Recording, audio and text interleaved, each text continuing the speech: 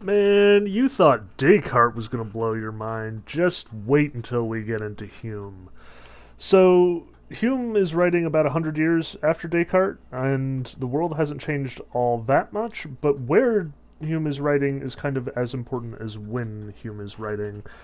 We talked a bit about Descartes writing in, like, the sort of crazy panic, existential dread of the Catholic Church. They were looking at Galileo and freaking out and saying to themselves, oh, we have to shut down all this science crap before it overthrows our religion. And Descartes is like, no, we can have science and religion too, guys. It's great. Let's all be careful about what we say we think we know. Hume is writing in Scotland in the mid 18th century. Again, kind of at the end of this whole modern period before the German idealists very much take over. And while, on the one hand, he has a very similar project to Descartes, he wants to examine our consciousness, he wants to examine the way that we think, the way that knowledge works, he wants to question and critique a lot of the things that we think that we know. Nonetheless, his actual approach is going to be completely different, and he will be critiquing Descartes regularly throughout his project. But this is the most difficult part of Hume. Like, the first chunk of the reading, the stuff that you probably read before listening to this lecture, the first half, like book or sections 2 to 5, this is the bulk of Hume's whole philosophy. The rest of the book is largely devoted to Hume, like, applying his system. And this is a system. Like, even more than most of the other philosophers we've run into, even more than Descartes' like very methodical approach to skepticism and like systematic doubt, Hume is building a structure, an understanding of the mind that is systematic.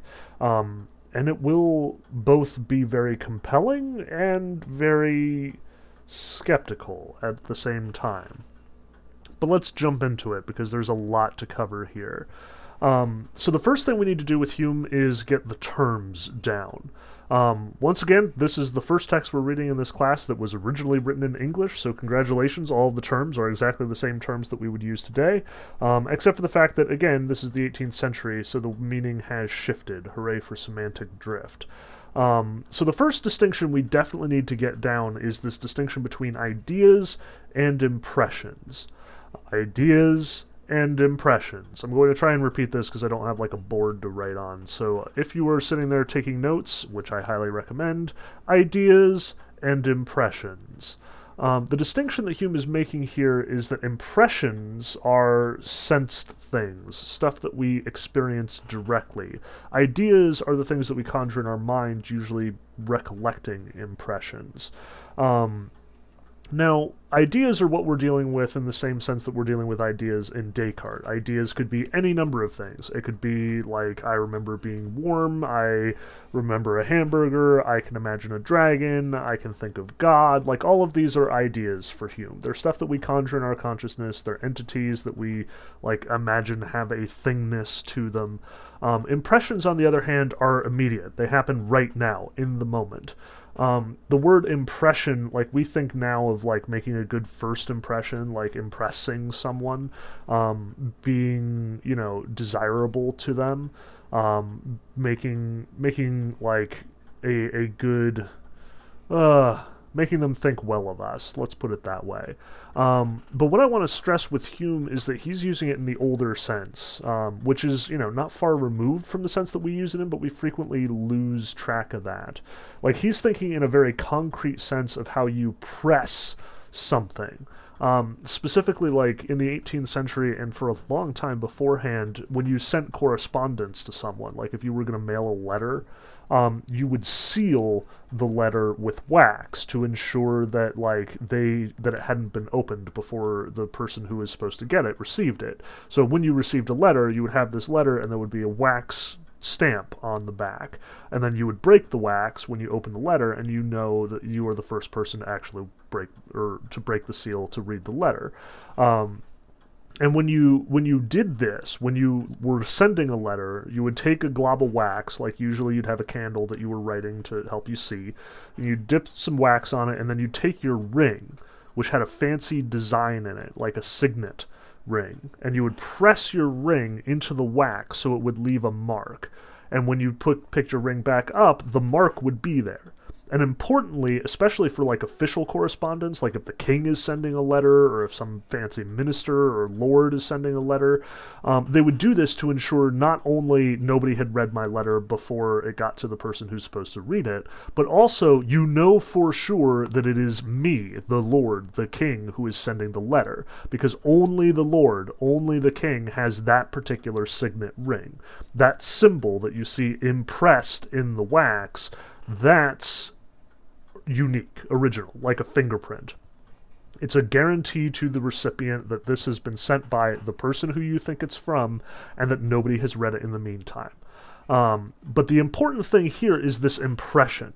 The fact that when Hume says impression, he talks about it as a passive kind of thing, something that happens to you. You are the wax when you feel hot or cold, when you fall in love for the first time, when you get hit by a rock and start to bleed.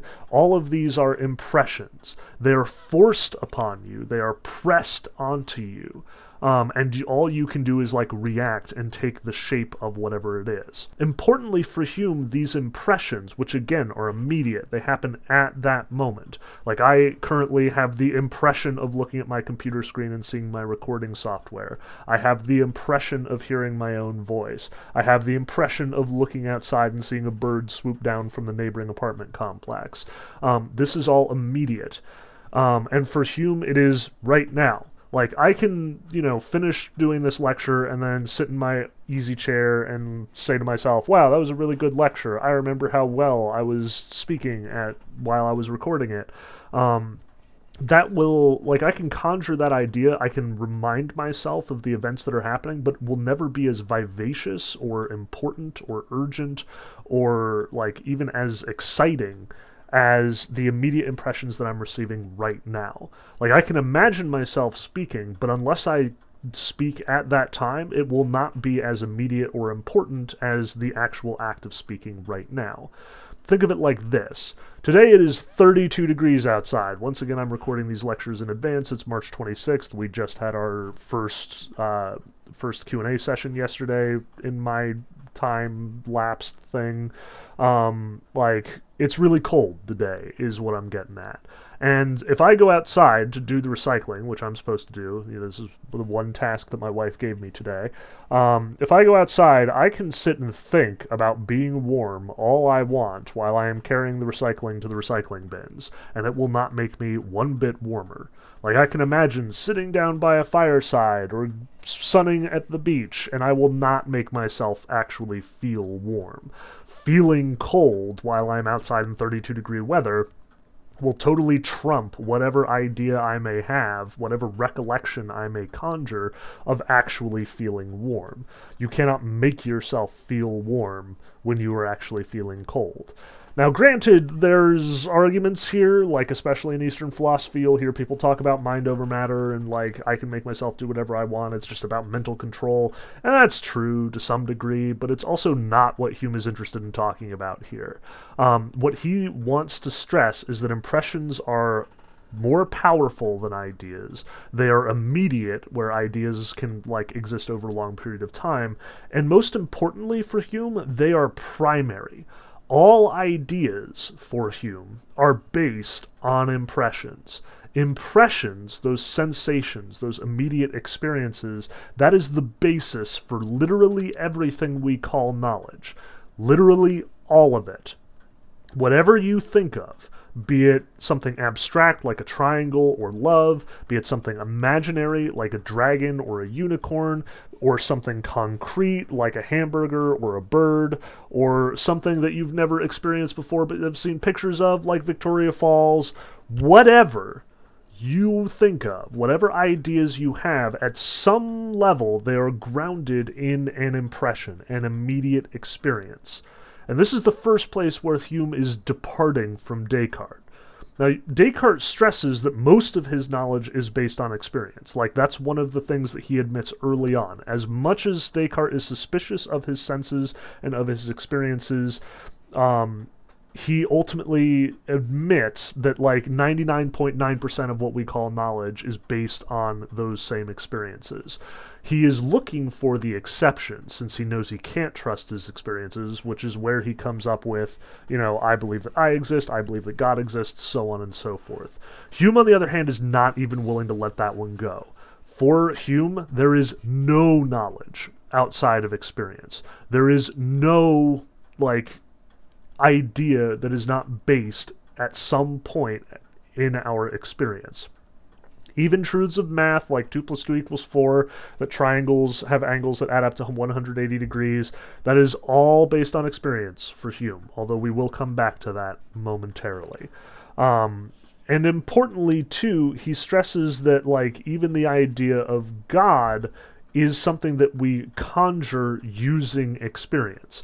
We do not have this idea of God that is directly implanted in us from God, existing before we have experiences. It is not some a priori idea. By a priori here I mean before experience. That's contrasted with a posteriori, after experience. We'll come back to that as well. But notice on page 839, he comes out like guns blazing against Descartes here. He stresses in the second paragraph the same thing that Descartes stresses. Though our thought seems to possess this unbounded liberty, we shall find upon a nearer examination that it is really confined within very narrow limits, and that all this creative power of the mind amounts to no more than the faculty of compounding, transposing, augmenting, or diminishing the materials afforded us by the senses and experience. When we think of a golden mountain, we only join two consistent ideas, gold and mountain, with which we were formerly acquainted. Descartes says the exact same thing. We cannot imagine a dragon from whole cloth. We do not just invent stuff we've never experienced before. We combine ideas that we have about the world and create new ideas. For Tolkien, he can say, I imagine a green sun. We can talk about dragons because we can imagine a lizard with bat wings. Hume uses this example of the Golden Mountain. Both of them are in agreement there. But where Hume diverts is in the next paragraph. To prove this, the two following arguments will, I hope, be sufficient. First, when we analyze our thoughts or ideas, however compounded or sublime, we always find that they resolve themselves into such simple ideas as were copied from a precedent feeling or sentiment. Even those ideas which at first view seem the most wide of this origin are found, upon a nearer scrutiny, to be derived from it. The idea of God, as meaning an infinitely intelligent, wise, and good being, arises from reflecting on the operations of our own mind and augmenting, without limit, those qualities of goodness and wisdom. He is making a direct attack on Meditation 3 here, where Descartes says that the idea of God must have come from God because we cannot have, or we don't have any experience of perfection in any sense. Hume says, no, that's not how that works. We can imagine, we can hypothesize a stronger person than me, and a stronger person than that, and a stronger person than that, and so on and so forth, forever, infinitely, until we come at the idea of an infinite being, a being with infinite strength, with infinite power, with infinite intelligence. If we combine all these ideas together, we get God, which means that we can create the idea of God for Hume. Importantly, in contrast to Descartes, who says we can't get the idea from anywhere, we must have perfection before we can understand imperfection, Hume says no, we can get to perfection from imperfection if we just imagine a better and a better and a better and a better and a better, all the way to the point that we actually end up at infinity or perfection or whatever we want to call it. So there is your first critique on Descartes, and your probably strongest critique on Meditation 3's proof of the existence of God. Yes, we can imagine a God because we can imagine a continuum of power, of strength, of intelligence, and we can imagine something at the end of it. That's possible for Hume.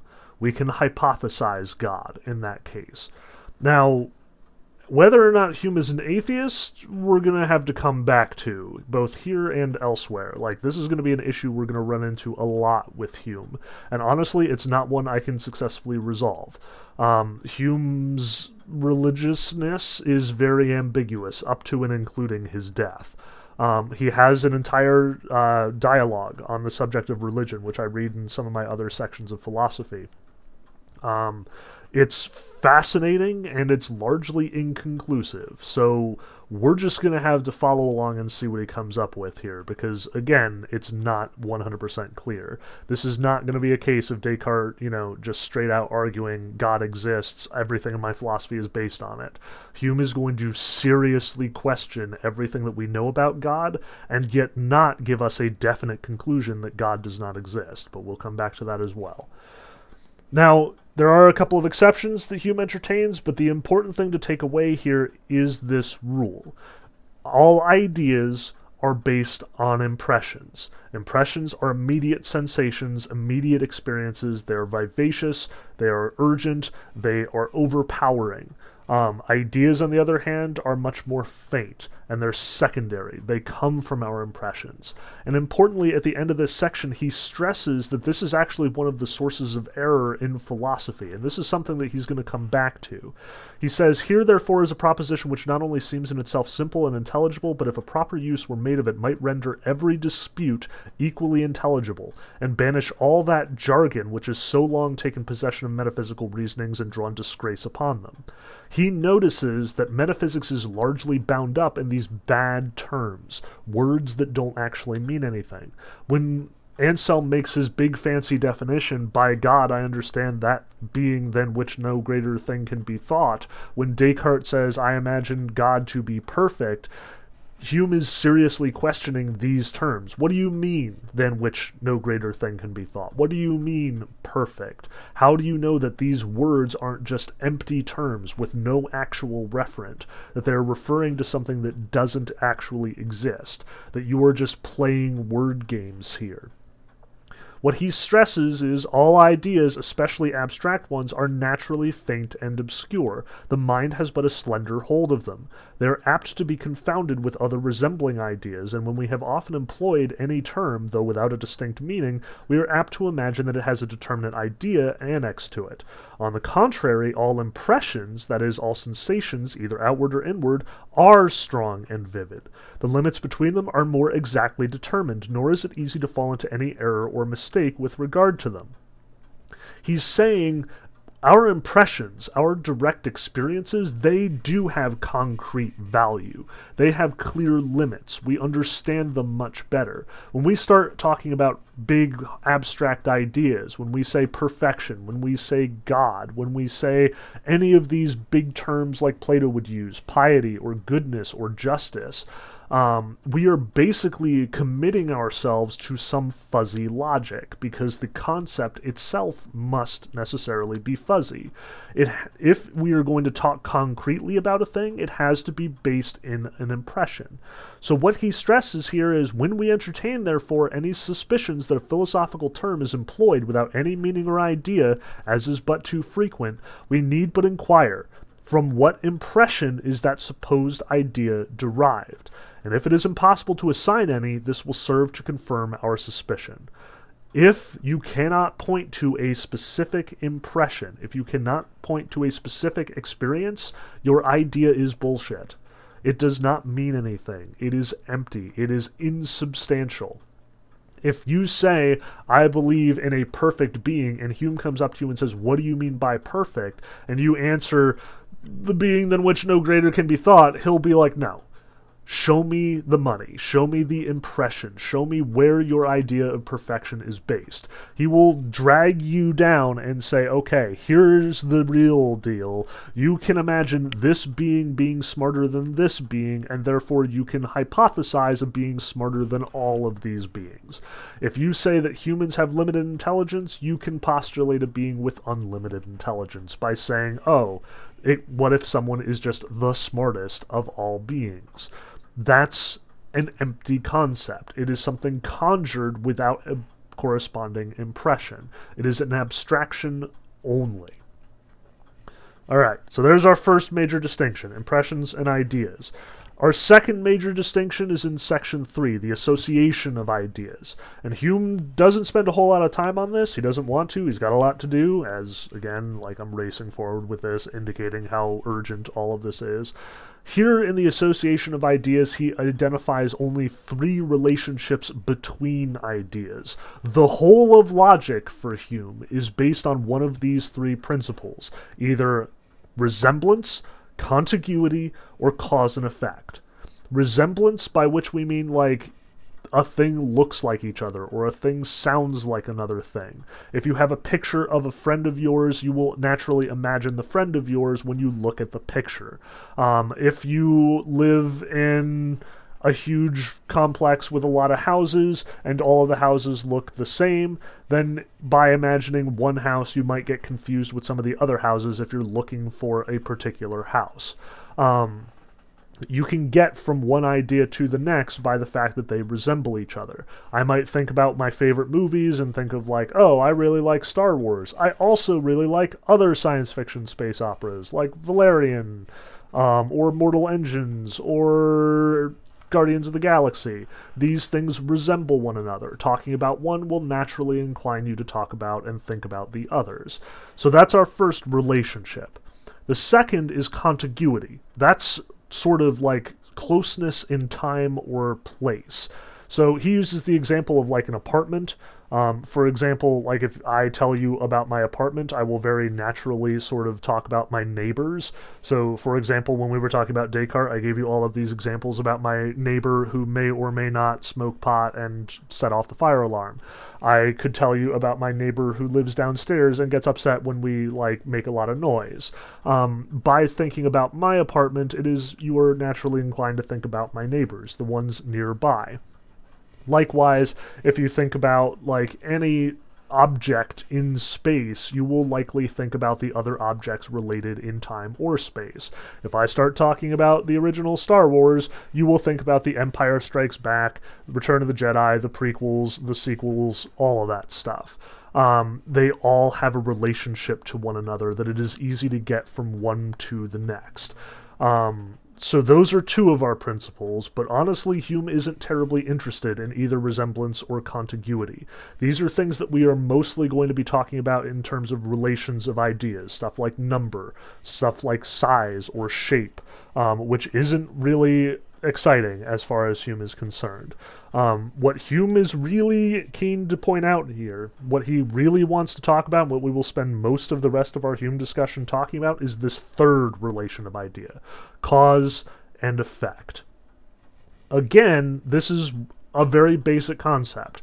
Like if I come in sick to school one day, you will ask me, how did I get sick? Where did I caught it? Did I catch it? Especially now that we're all panicking about potentially getting this life-threatening illness. If I am wounded, you're going to ask me, how did I get hurt? I hope. Anytime that we talk about like any event that occurs, we're usually interested in the events that caused it. What we are currently under quarantine. Why are we under quarantine? Well, there is this disease. Where did the disease come from? Why are we unprepared for it? These are the sorts of questions that you can expect to ask and field when we talk about this. We are interested in what events precede and bring about the next set of events. So again, first distinction, impressions and ideas. Impressions, immediate, vivacious, primary. Ideas, secondary, less vivid, and can be recalled at any time. 3 connections between them: resemblance, similarity; contiguity, sort of connection in place and time; cause and effect, connection by means of this, quote, causality.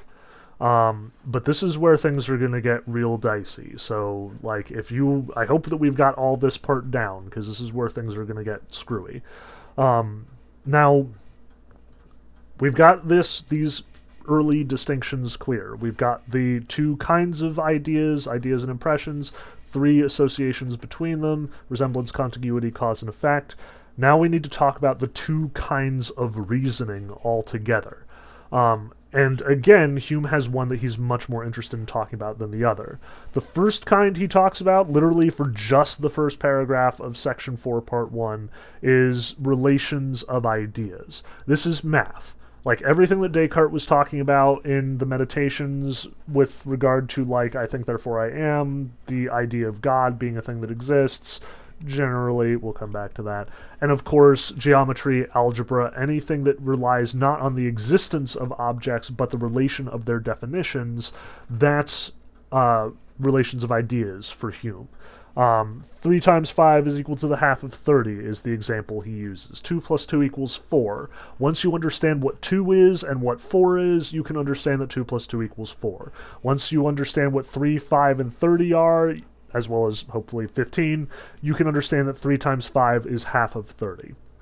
This is valuable information, a kind of idea and knowledge, but it is also not relevant to reality. Remember when Descartes made that distinction between ideas as like stuff that just floats around in your head and is non-judgmental, like I have an idea of dragons is not a true or false statement. It is not like right or wrong. But saying dragons are in Wales, they exist, they are out there and in a specific place, that's a judgment. That, for Hume, is a matter of fact. Relations of ideas are just ideas. They have no reality, they have no intrinsic value, right or wrong. Matters of fact are statements about reality, about the world, and as a result, they imply a judgment in Descartes' language, and they can be wrong. When you say, there is a triangle outside my door, you could be wrong about that. Maybe somebody moved it, or maybe it's not actually a triangle, or maybe it's any number of other things. But importantly for Hume, whenever we make claims about matters of fact, we are essentially going to talk about things that are not in the realm of the impossible or necessary. You'll remember a while back we drew that little chart where it's like possibility as opposed to impossibility. Possibility are things that can happen, impossibilities are things that can't happen, and then necessary as opposed to contingent. Necessary are things that must happen. Contingent things are things that could not happen. Things that could potentially be otherwise. What Hume is going to assert here is that literally all matters of fact are contingent. That they could all be otherwise, that they could all not be the case. And the example he uses is that the sun will rise tomorrow. Now, we generally assume that the sun is going to rise tomorrow, and we can say, yes, the sun will absolutely rise tomorrow. It will necessarily rise tomorrow. It must rise tomorrow, or even I know the sun will rise tomorrow. But importantly for Hume, he wants to stress there's nothing logically contradictory about the fact that the sun will not rise tomorrow. There is nothing in logic that says tomorrow there will be no sunrise. Instead, all of our reasoning about tomorrow's sunrise will be based in cause and effect. Now let me back up here, because I suspect I've already lost you, so I want to make a couple more examples before we get too far along here. Take, for example, one of the key principles and laws that we're all familiar with, the law of gravity. Yes, this is the same principle that informs the sunrise and only kind of serves our purpose even better here, but even in a more basic sense. Right now I've got a bunch of crap on my desk because I'm a giant slob. There's a bunch of bills and papers and stuff that I should probably attend to at some point, but I'm way too busy, so who cares? I've got tchotchkes and souvenirs. I've got this great little letter opener from Spain. I've also got little figurines. I've got a Mewtwo figurine and a Twilight Sparkle figurine, and I've got this little... What is this? A 1975 Dodge Challenger Matchbox car. I'm not sure why I have this here, but whatever. It will suit our purposes because it is especially robust. I am holding the Matchbox car in my hand. I am now holding it over the floor, away from my desk. If I let go, what will happen to it? Pause. We all know it's going to fall, right? If I am holding the Matchbox car over the floor and I drop the Matchbox car, obviously it's going to fall to the ground. Here, I'll do it just to show you. Alright, I hope you heard the noise. I think so. I can see the little report. We all knew that it was going to fall, right? Why is it going to fall? Gravity. But here's the trick, like, do this at home. It's time for some home experimentation. Pick some random piece of crap off your desk, off your floor, whatever you're doing. I'm sure you've got, like, something around that you can just, like, afford to drop on the floor. Pick it up, hold it above the floor, and before you drop it, be sure to look for the gravity. Like, I want you to see the gravity this time. I don't want you to just, like, drop it and assume that there's gravity that's pulling it down. I want you to look at the gravity.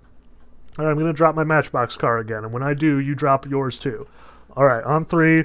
1, 2. All right. So, I don't know about you, I didn't see the gravity. Nor did I hear it, nor did I smell it, nor did I taste it, nor did I feel it. Like, there wasn't some visible or appreciable force. All I saw was I was holding the Matchbox car up above the floor, and then I let go of the Matchbox car, and it fell. And then it hit my papers to make a special noise so you could hear it over the like, microphone. In short, gravity is not a force that we can sense. And remember, sense is all we have.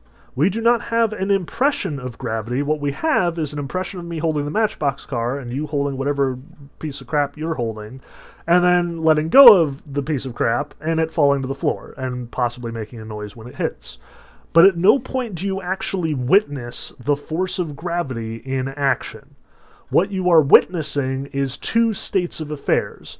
The state of the Matchbox car being held above the floor, the state of the Matchbox car being on the floor. You are connecting them not because of some law that you are witnessing, but instead you are making up a law of gravity to explain the connection between these two states of affairs.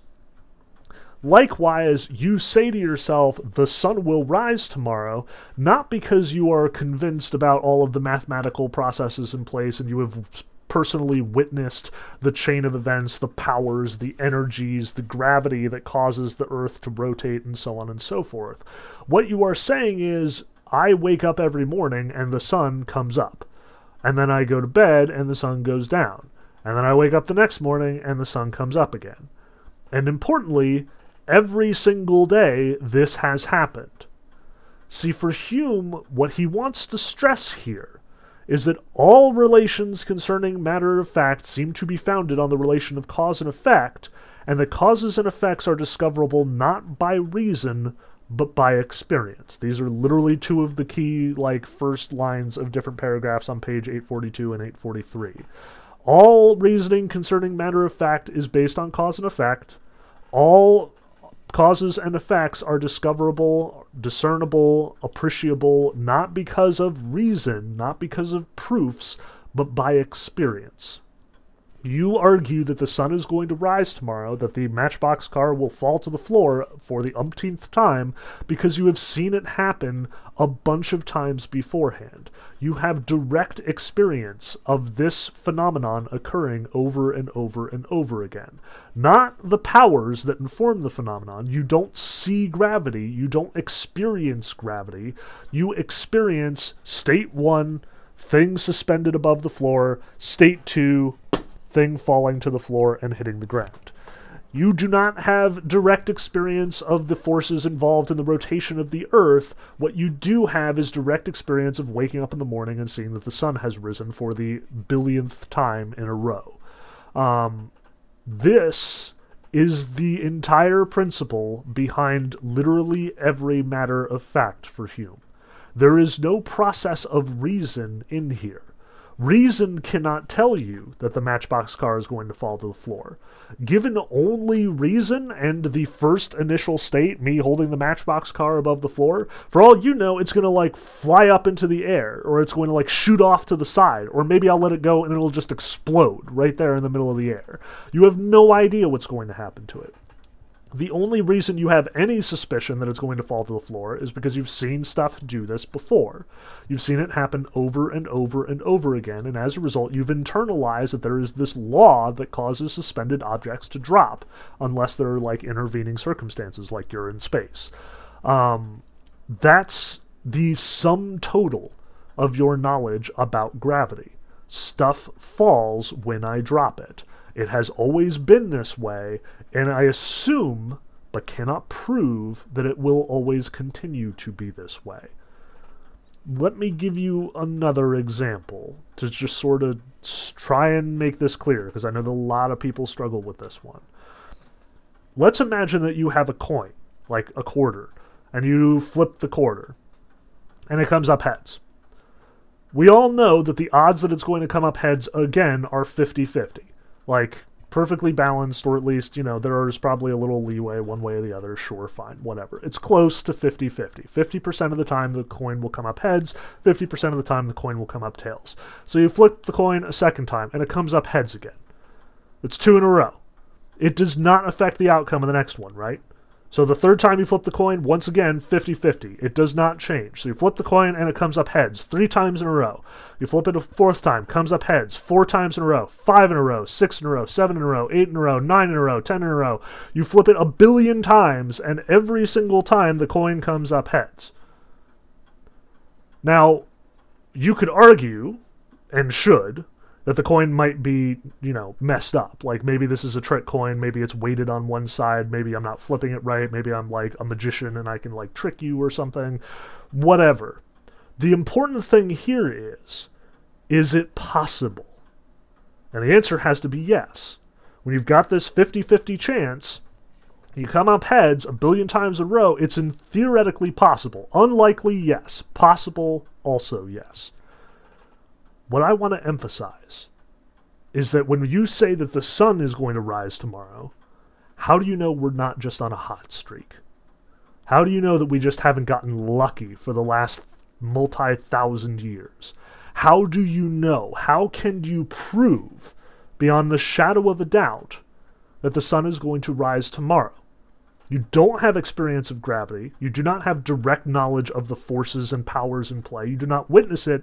You and scientists before you, and ancient peoples before them, and everybody who has ever lived on this earth for any serious period of time has assumed, based on their past experience, that the sun is going to rise again tomorrow. That things will continue to be the same as they have been up until this point. But there is no reason. There is no proof. There is no foolproof deductive argument to demonstrate that that is the case. What Hume is stressing here, what Hume is basically saying, is that the entirety of matters of fact, everything we know about the universe, is based not on deductive reasoning, but inductive or ampliative reasoning. In a manner of speaking, it is actually all analogy. When you hear a scientist say there is a law of gravity, it calls objects to fall to Earth at roughly 9.8 meters per second squared, what they are actually saying is, I have seen objects fall at this rate many, many times before. And every single time before, it has consistently remained the same over all of these times. And therefore, I will assume that this next time that I do it is like all of the times that came before, and therefore it will be exactly the same result. Notice the like in that argument. Every new experiment will be like the experiments that came before. It is a good argument.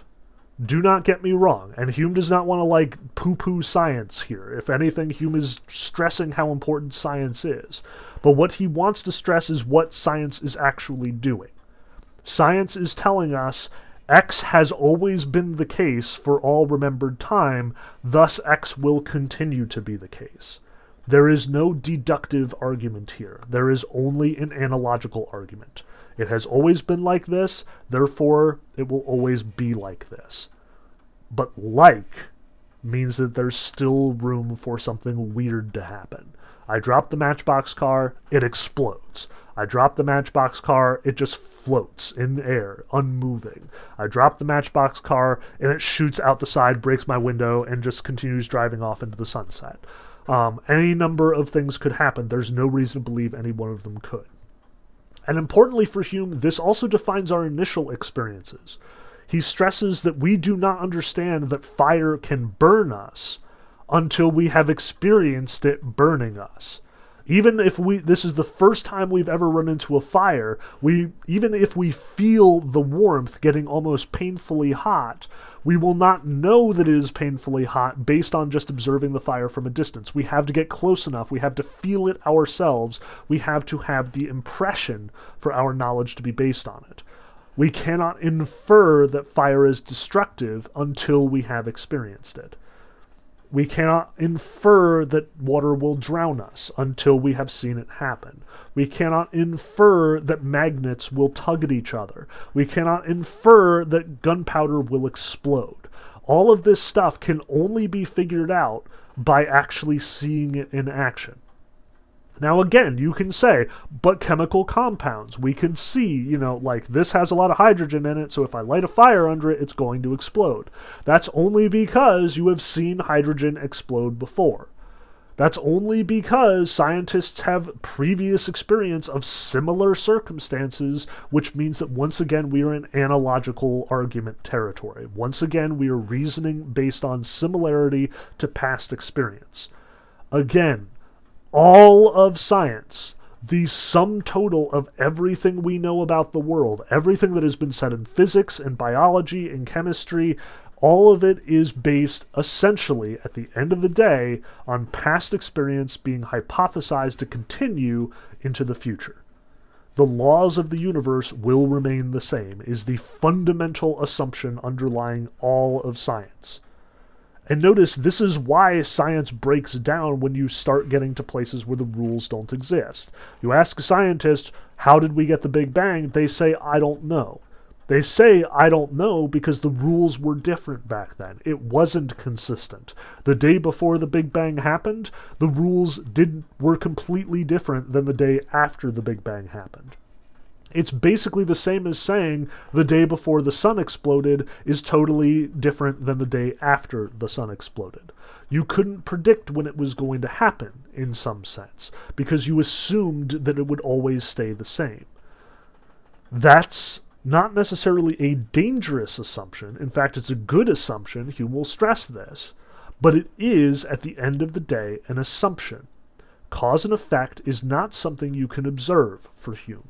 Causes do not have a necessary connection to their effects.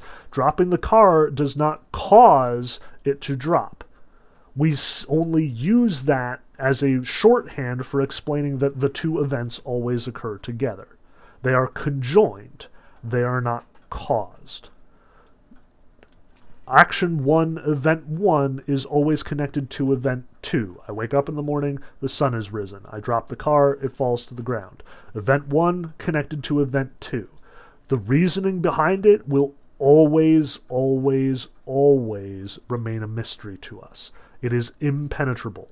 All we can do are gesture at it with ideas. We cannot actually turn it into impressions, and without an impression to base it on, at the end of the day, it is pure conjecture. It is a matter of analogy, a matter of similarities.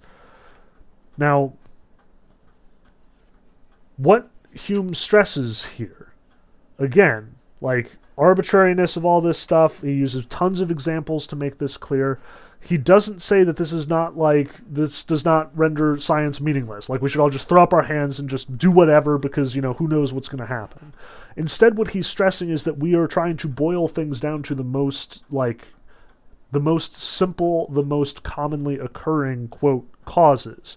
So he says, hence we may discover the reason why no philosopher who is rational and modest has ever pretended to assign the ultimate cause of any natural operation, or to show distinctly the action of that power which produces any single effect in the universe. It is confessed that the utmost effort of human reason is to reduce the principles productive of natural phenomena to a greater simplicity, and to resolve the many particular effects into a few general causes by means of reasoning from analogy, experience, and observation. We understand that when I drop a matchbox car, it falls to the ground. And when I drop a marker, it falls to the ground. And when I drop my pocket knife, it falls to the ground. And when I drop my stapler, it falls to the ground. And we do not sit around saying, well, apparently, staplers have an innate quality to go flying to the ground, just like matchbox cars and pocket knives and doodads and whatever. Instead, what we say is there is a general force that influences all objects that have weight, that have mass. It will cause them all to go towards the ground. We have a multiplicity of experiences. We attempt to simplify them, generalize them, basically break them down into the simplest possible sets of causes and effects and understand them that way. Again, this is a good thing. This is what science is supposed to be doing. This is why we were thinking of like a whole theory of general relativity or a theory of everything for the universe. We want to fully understand everything as simply as we possibly can, to break it down into smaller and smaller, more digestible pieces, more and more general bits so we don't have to keep talking about exceptional cases. Like, yes, I can drop my Matchbox car and it falls to the ground, but if I drop my helium balloon, it somehow floats up. Like, yes, this is a weird situation. Why is it a weird situation? Because of these general principles. This is not bankrupt. It is something that we still need to keep doing. The utmost effort of human reason is to reduce these principles. Nor does he say that this search for cause and effect is nonsense. The fact that we can't identify these laws, the fact that we cannot actually understand the powers and forces that move the universe, does not mean that we should not keep trying to understand these conjunctions. Recognize the principles, even if they are semi-fictional. Like, even the principle of communication of movement he attacks. If you are sitting at a billiard table and it's the first time you've seen objects move, and the person hits the billiard ball and it's about to run into another ball, you have no idea what's going to happen. Maybe it'll fly up into the air, maybe it'll explode, maybe it'll do whatever. You don't know. You're not going to know until you see objects communicate motion to each other. One bumps into the other and shifts it. Until that happens, you have no experience, you have no understanding, you don't know what will happen. Only past experience can inform this. What he basically says is this boils down to custom, habit. The great guide of human life, he says, is custom. We only point out a principle of human nature which is universally acknowledged and which is well known by its effects. He is saying we do not use reason when we do science. We use custom. We use habit when we do science. And that's not a bad thing. In fact, he stresses that custom frequently is way better than reason when it comes down to a lot of the things that we have to do on a regular basis.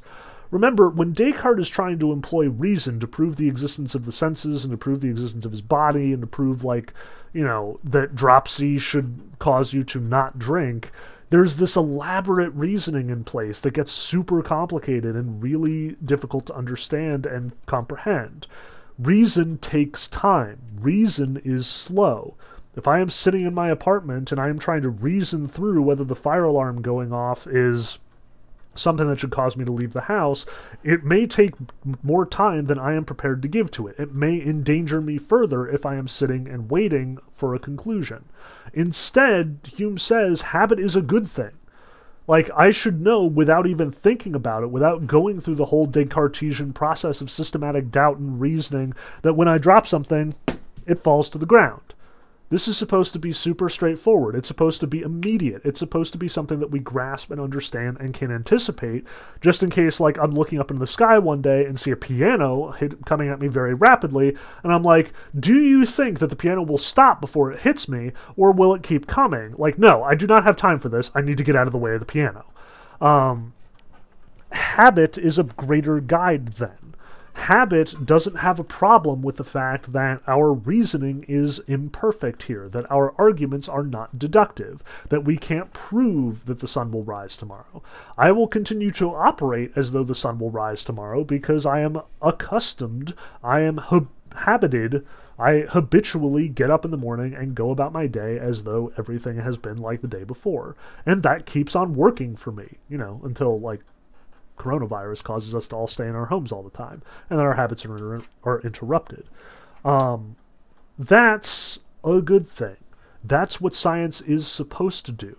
But what Hume is stressing here is that that is also the limit of what science can do. Science cannot give you 100% guarantees about anything. But we should also not be looking for 100% guarantees because, again, we can't get them.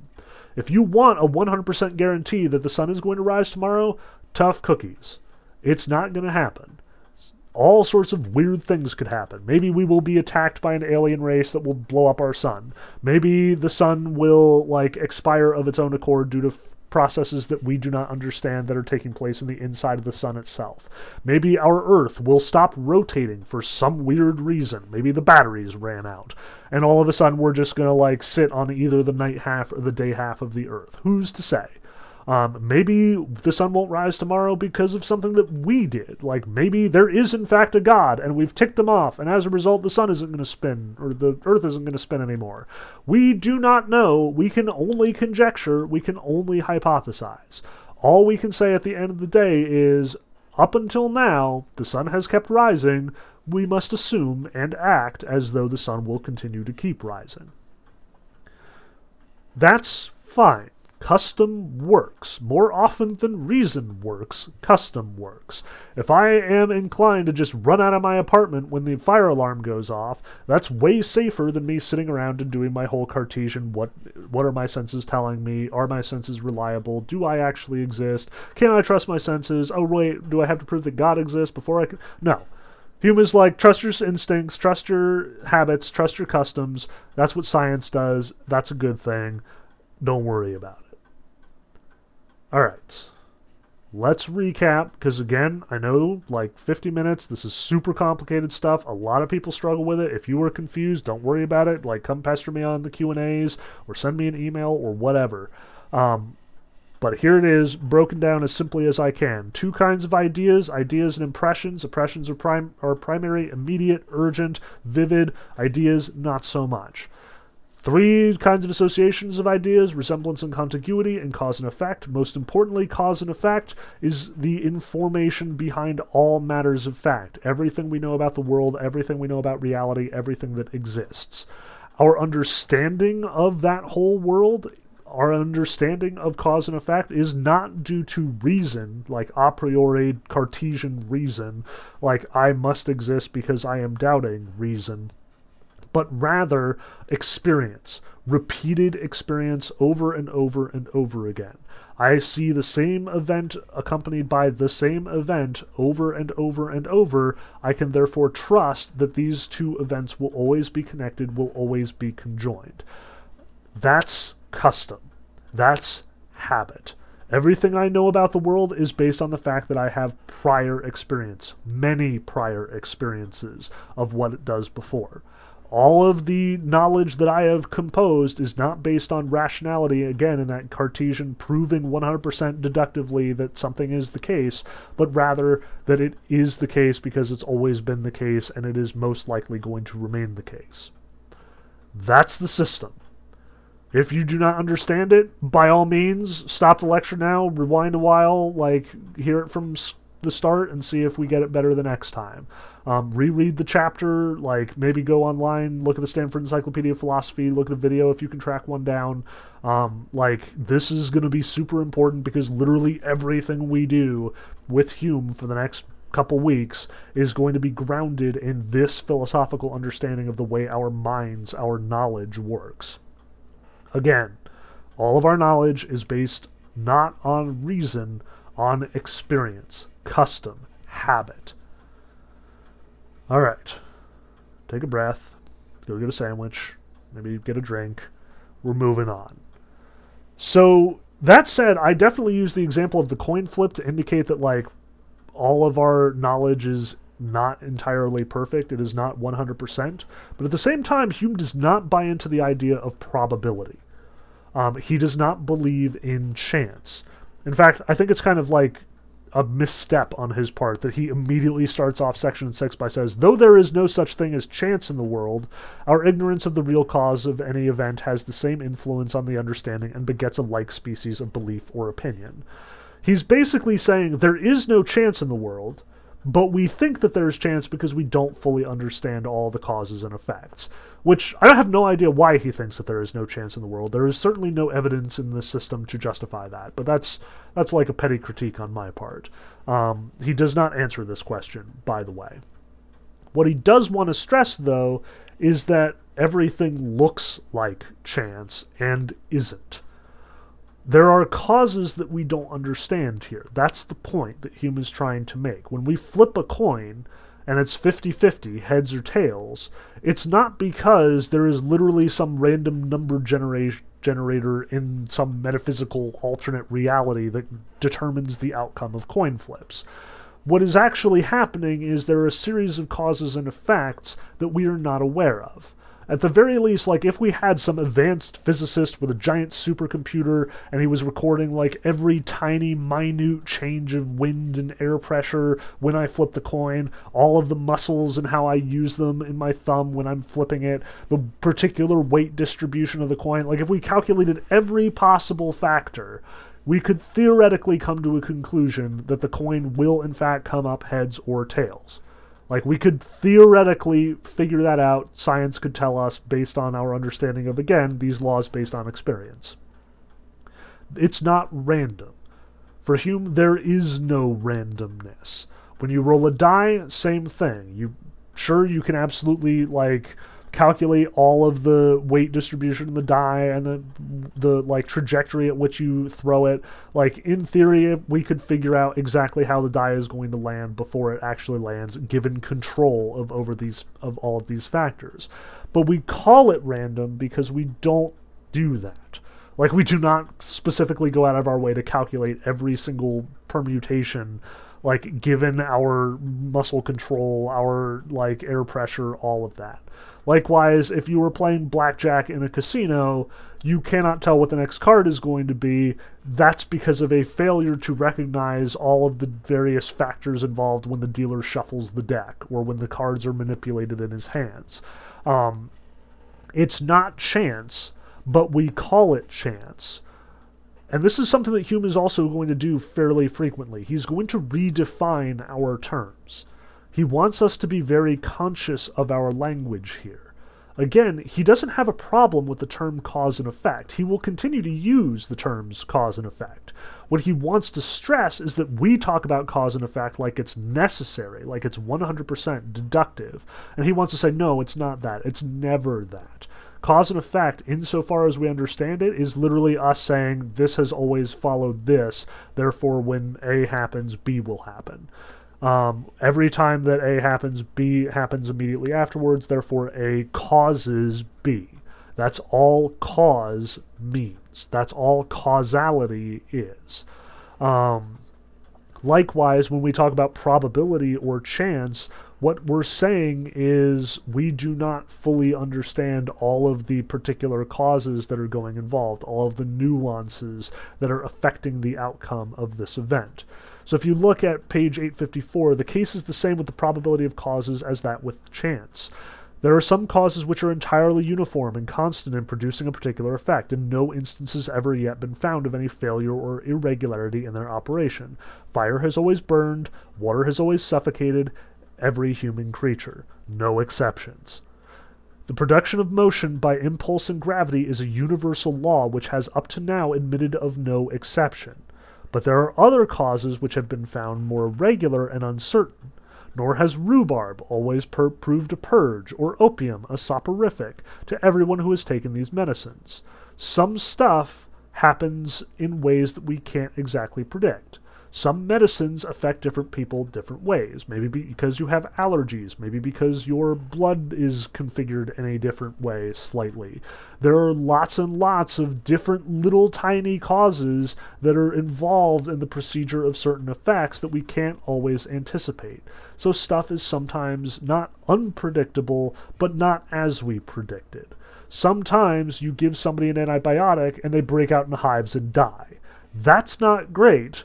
We probably want to control that and avoid it whenever possible, but sometimes it does happen because bodies are super complicated and you don't exactly know what's going to happen every time you administer a certain drug or a certain chemical. Sometimes, like, especially with, like, interactions of drugs and chemicals, like, you better believe pharmacists are super careful to avoid certain drug interactions. There's a reason for this, because we've seen what happens when you let those bonus causes start influencing the outcome of events. That means that we typically call it chance. It's not chance. We just call it chance. Likewise, if you think of the weather, As much as we are pretty good at predicting the outcome of the weather, nonetheless, there is still some ambiguity. Weather patterns are really chaotic. There's a lot of factors to be taken into consideration. Sometimes the weatherman says, we're getting snow tomorrow, and it blows a different direction because of something he couldn't anticipate, and instead it doesn't snow tomorrow. It happens. That doesn't mean that the world is not governed by necessary laws. That does not mean that we are like at the whims of fate, everything is random. What it means is we don't fully appreciate things. That's all it comes down to. Now, the next thing he wants to talk about is necessity. Now, again, we talked a little bit about necessity when we talked about Aquinas, the whole like necessity versus contingency, things that must happen versus things that could not happen. Now Hume wants to tackle this. And again, we have a definition that he is going to redefine. Because again, under these circumstances, there is nothing necessary in the way that it's typically rationally understood. If something must exist, if something could not be otherwise than it is, if there is some event, some action, some person, some being, some thing that must be the case and cannot be otherwise, we could never know. We could never be aware of this fact. There is no observable necessity, no observable power, no observable force that governs the world in any way. Like again, we say gravity, what we are actually talking about is observing multiple things happening in succession over and over and over again. There is no necessity that when I drop the Matchbox car, it falls to the ground. What there is conjunction. This thing happens, and this thing happens, and as long as anyone can remember, those things always happen together. A and is always followed by B. Now, he stresses this by stressing the things that we would most likely consider necessary, the powers and forces that we are most familiar with, specifically the operation of human bodies, and for that matter, human minds. Like, if there is a case where we say, yes, I can perceive the causes, it's when the cause is me. Like, I can wave my hand in front of my face, and I'm like, I caused that. I made that happen. The hand necessarily waved about in space because I willed it to be the case. But what Hume stresses here is that that's not necessary. Like, we actually don't have any freaking clue how it is that our mind, our consciousness, our will has any effect on the body. He says on page 857, first, is there any principle in all nature more mysterious than the union of soul, meaning mind, with body, by which a supposed spiritual substance acquires such an influence over a material one that the most refined thought is able to actuate the grossest matter? How do we do that? Like, think about it. How can you, a consciousness, a mind, in the Cartesian sense, a thinking thing, have anything to do with your hands, feet, body, whatever? Like, really? Could you, in fact, explain how it is that you tell your hand to move? No, you just do it. Like, you just wave your hand around. It's not that complicated. Except that we don't understand it. It's so uncomplicated that it is invisible to us. Like, yes, we can talk about bodies until we're blue in the face. Alright, so you have this mind, huh? That's great. What I'm really detecting is that your brain is sending signals through your nerves to your muscles, and your muscles are contracting and moving around, and that causes your hand to move around. Great. How do you square that with the fact that I am a thinking thing? How do you make that fit with the idea that I have these series of memories and experiences that go through a long period of time, 30 years in my case, 20-some in yours, without, at the end of the day, just throwing up your hands and saying, "Buh"? Like, yes, psychologists can tell us all sorts of things about the way the brain works. They can also tell us all sorts of things about how the mind works. But they don't really have a whole lot to say about the way that the mind and brain interact. And what I mean here is that I don't care how many microscopes, how many MRI machines, how many electromagnetic devices, how carefully the brain is mapped, or the human genome, or whatever. At the end of the day, all of that observation is just falling into the same trap that Hume has already set for you. It is basically all boiling down to, well, I observe that X happens, and when X happens, Y always happens. These nerves all fire, and therefore the hand moves. It's still not a necessary connection. You do not see why the muscles contract when an electrical current goes through them, except insofar as you say, but they always do. Once again, experience over and over and over again, habit, custom, that's the guide here. And importantly, the mind, if it exists, is not observable. It is not something you can see. There is a vast divide between the brain that psychologists observe and the mind that therapists communicate with. It is a complete distance. And even if it was mapped perfectly, even if we had like this great map of the human brain, it's like this is where memory is, and this is where speech is, and this is where like motor functioning is, and this is the part of the brain that controls the lungs. Like, great. Fascinating. If you damage that part of the brain, apparently I cannot actually breathe anymore. Awesome. Good to know. But what does that have to do with me sitting in my apartment thinking to myself, thinking about, like, what am I going to have for dinner tomorrow? What does that say about free will at all?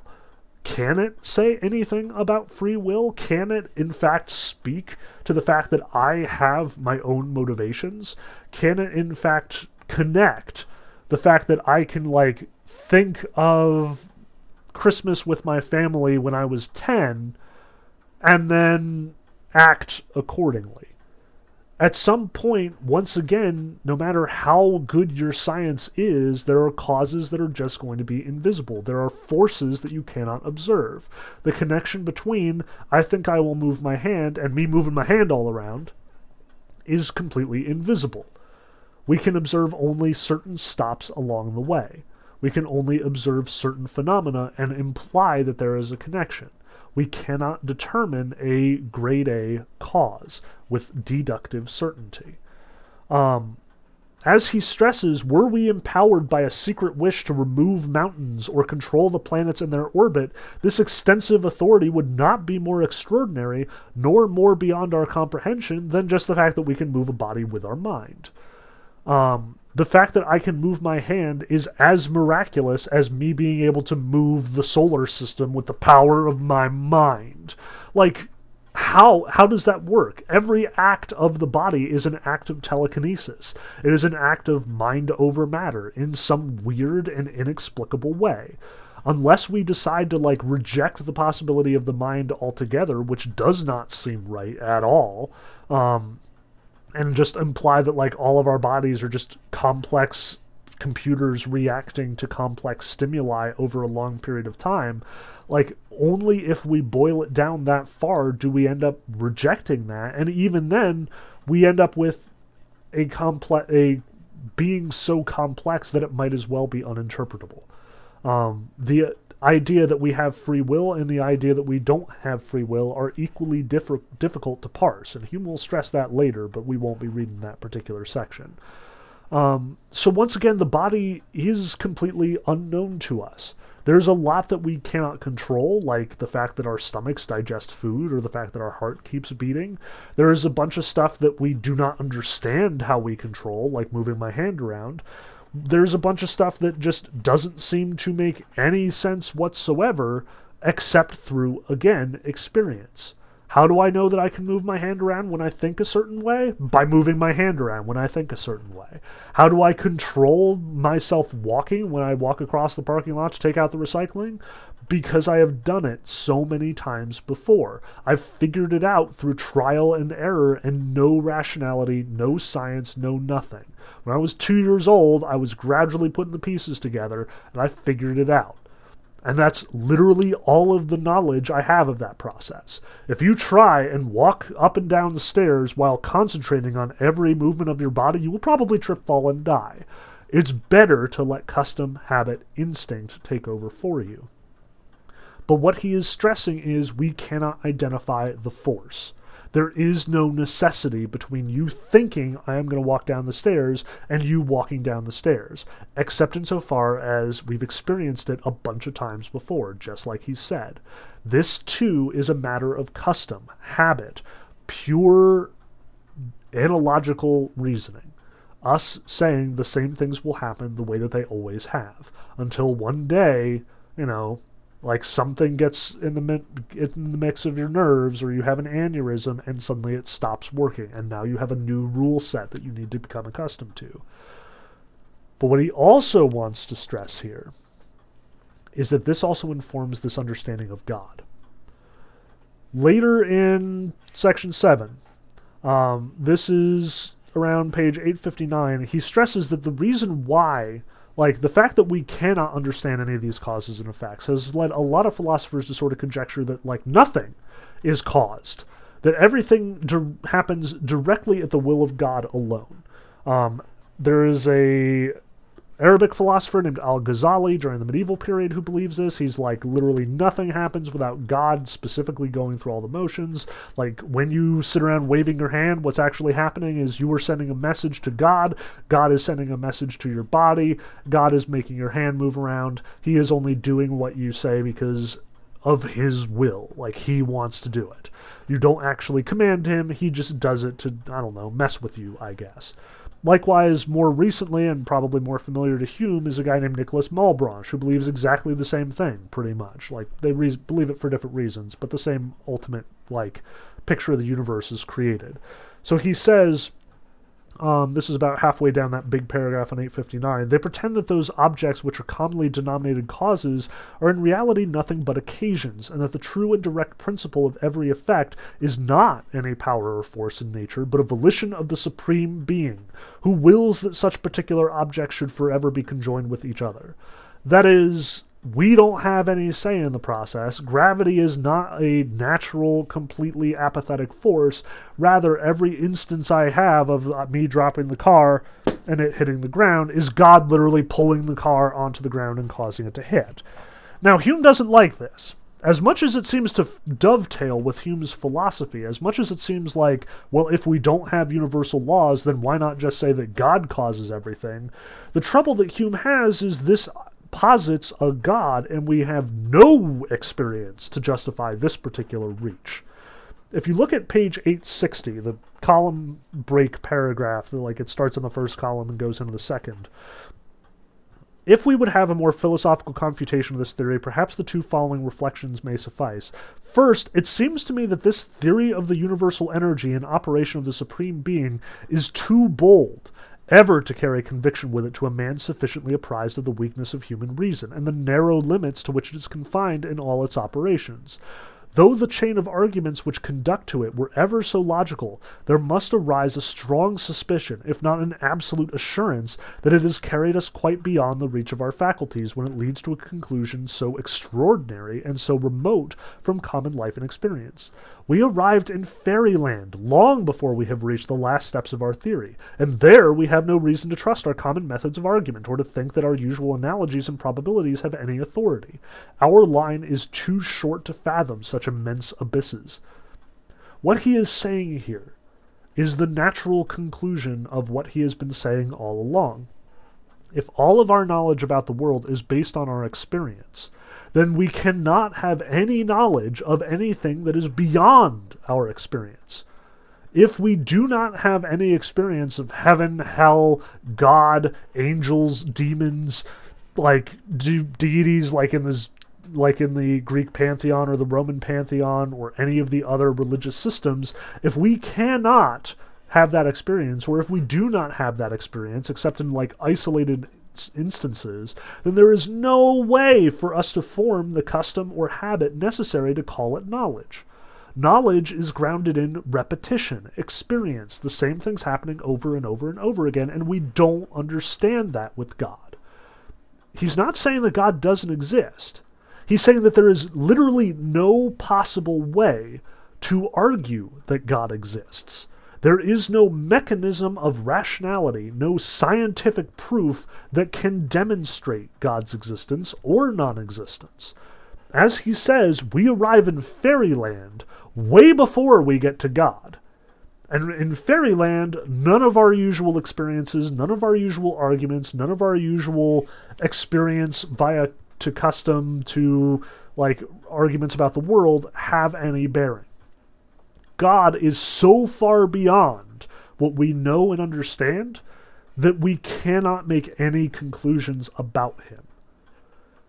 What Hume is saying here, and again, this is just here, and he has other things to say elsewhere which complicate the situation, he is outlining what would probably be called strong agnosticism. Not just God may or may not exist, but rather there is no possible way to determine whether or not God exists. God's existence is unprovable. Skepticism necessitates that we back off of that conclusion, true or false.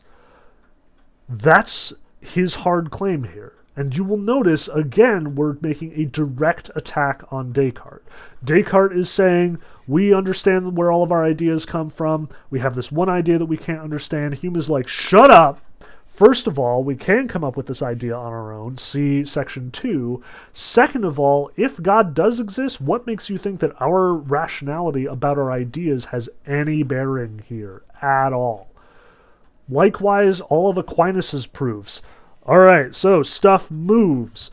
Not everything that moves is moved by something else. Except this can't go on forever. Therefore, there must be some being that moved it and was itself unmoved. Hume is like, all right, so we've already left science behind then. You started with the rule, nothing that moves can move itself. It's always moved by something else. And yet the next word out of your mouth is, except for this one thing. Hume is like, all right, we're already out of our realm of experience. We are already out of the realm of science. Stop reasoning because we're already too far gone. God is not something we can demonstrate. He is definitely not something we can prove deductively, and at best, science can only tell us about God insofar as God does things repeatedly in a way that we can predict and experience, and yet the whole point of God is that we cannot predict or experience him. He is unfathomable. His typical demonstrations are miracles, which we will attack in the next section. Therefore, he is beyond our knowledge and understanding. We cannot make conclusions about him. We cannot make logical arguments about him. God is, by definition, beyond our understanding, our reason, our experience. And if it's beyond our experience, it's beyond our knowledge. Period. Full stop. The end. All right. That was a long one, and I feel like I was going at a giant stretch the whole time, so, I hope that you've followed along and been able to keep up. If not, this might be a lecture worth listening to twice. Again, we're going to be dealing with Hume next week as well, and if you don't have that basic understanding of the system, it's just going to get worse. So, reread 2 through 5 a couple more times, listen to the lecture another time, or at least the first half of the lecture another time if it helps. If you still have questions, definitely catch me in the Q&A. And I hope that this is also blowing your mind. I honestly hope that this makes you think twice about science. Because, any good scientist should admit the same principles that Hume is talking about here. More than many of the philosophers that we have talked about in class, I support Hume's opinion on, knowledge and science especially. Science has to recognize that there are some things beyond its ken. If it does not, then it falls into the same trap that Descartes and Plato are warning about, that it's claiming to know more than it actually does. Science assumes universal laws. That's what Hume is saying here. Science assumes tomorrow will be like today. It breaks down when that fails to be the case. And most importantly, where philosophy is grounded oftentimes in a priori reasoning, deductive argumentation, 100% guarantees one way or the other, science never can. It will always be based on the rigor of its experimentation, the body of data available to it, the sheer number of experiences scientists have shared and explained. Again, hope you enjoyed this discussion. Hope it's causing you to think about this. If you have any questions, come catch me, and I'll probably be recording the next lecture either today or in the very near future, so we will have more Hume available for you very soon. Anyway, Bye. Hope the sun rises tomorrow.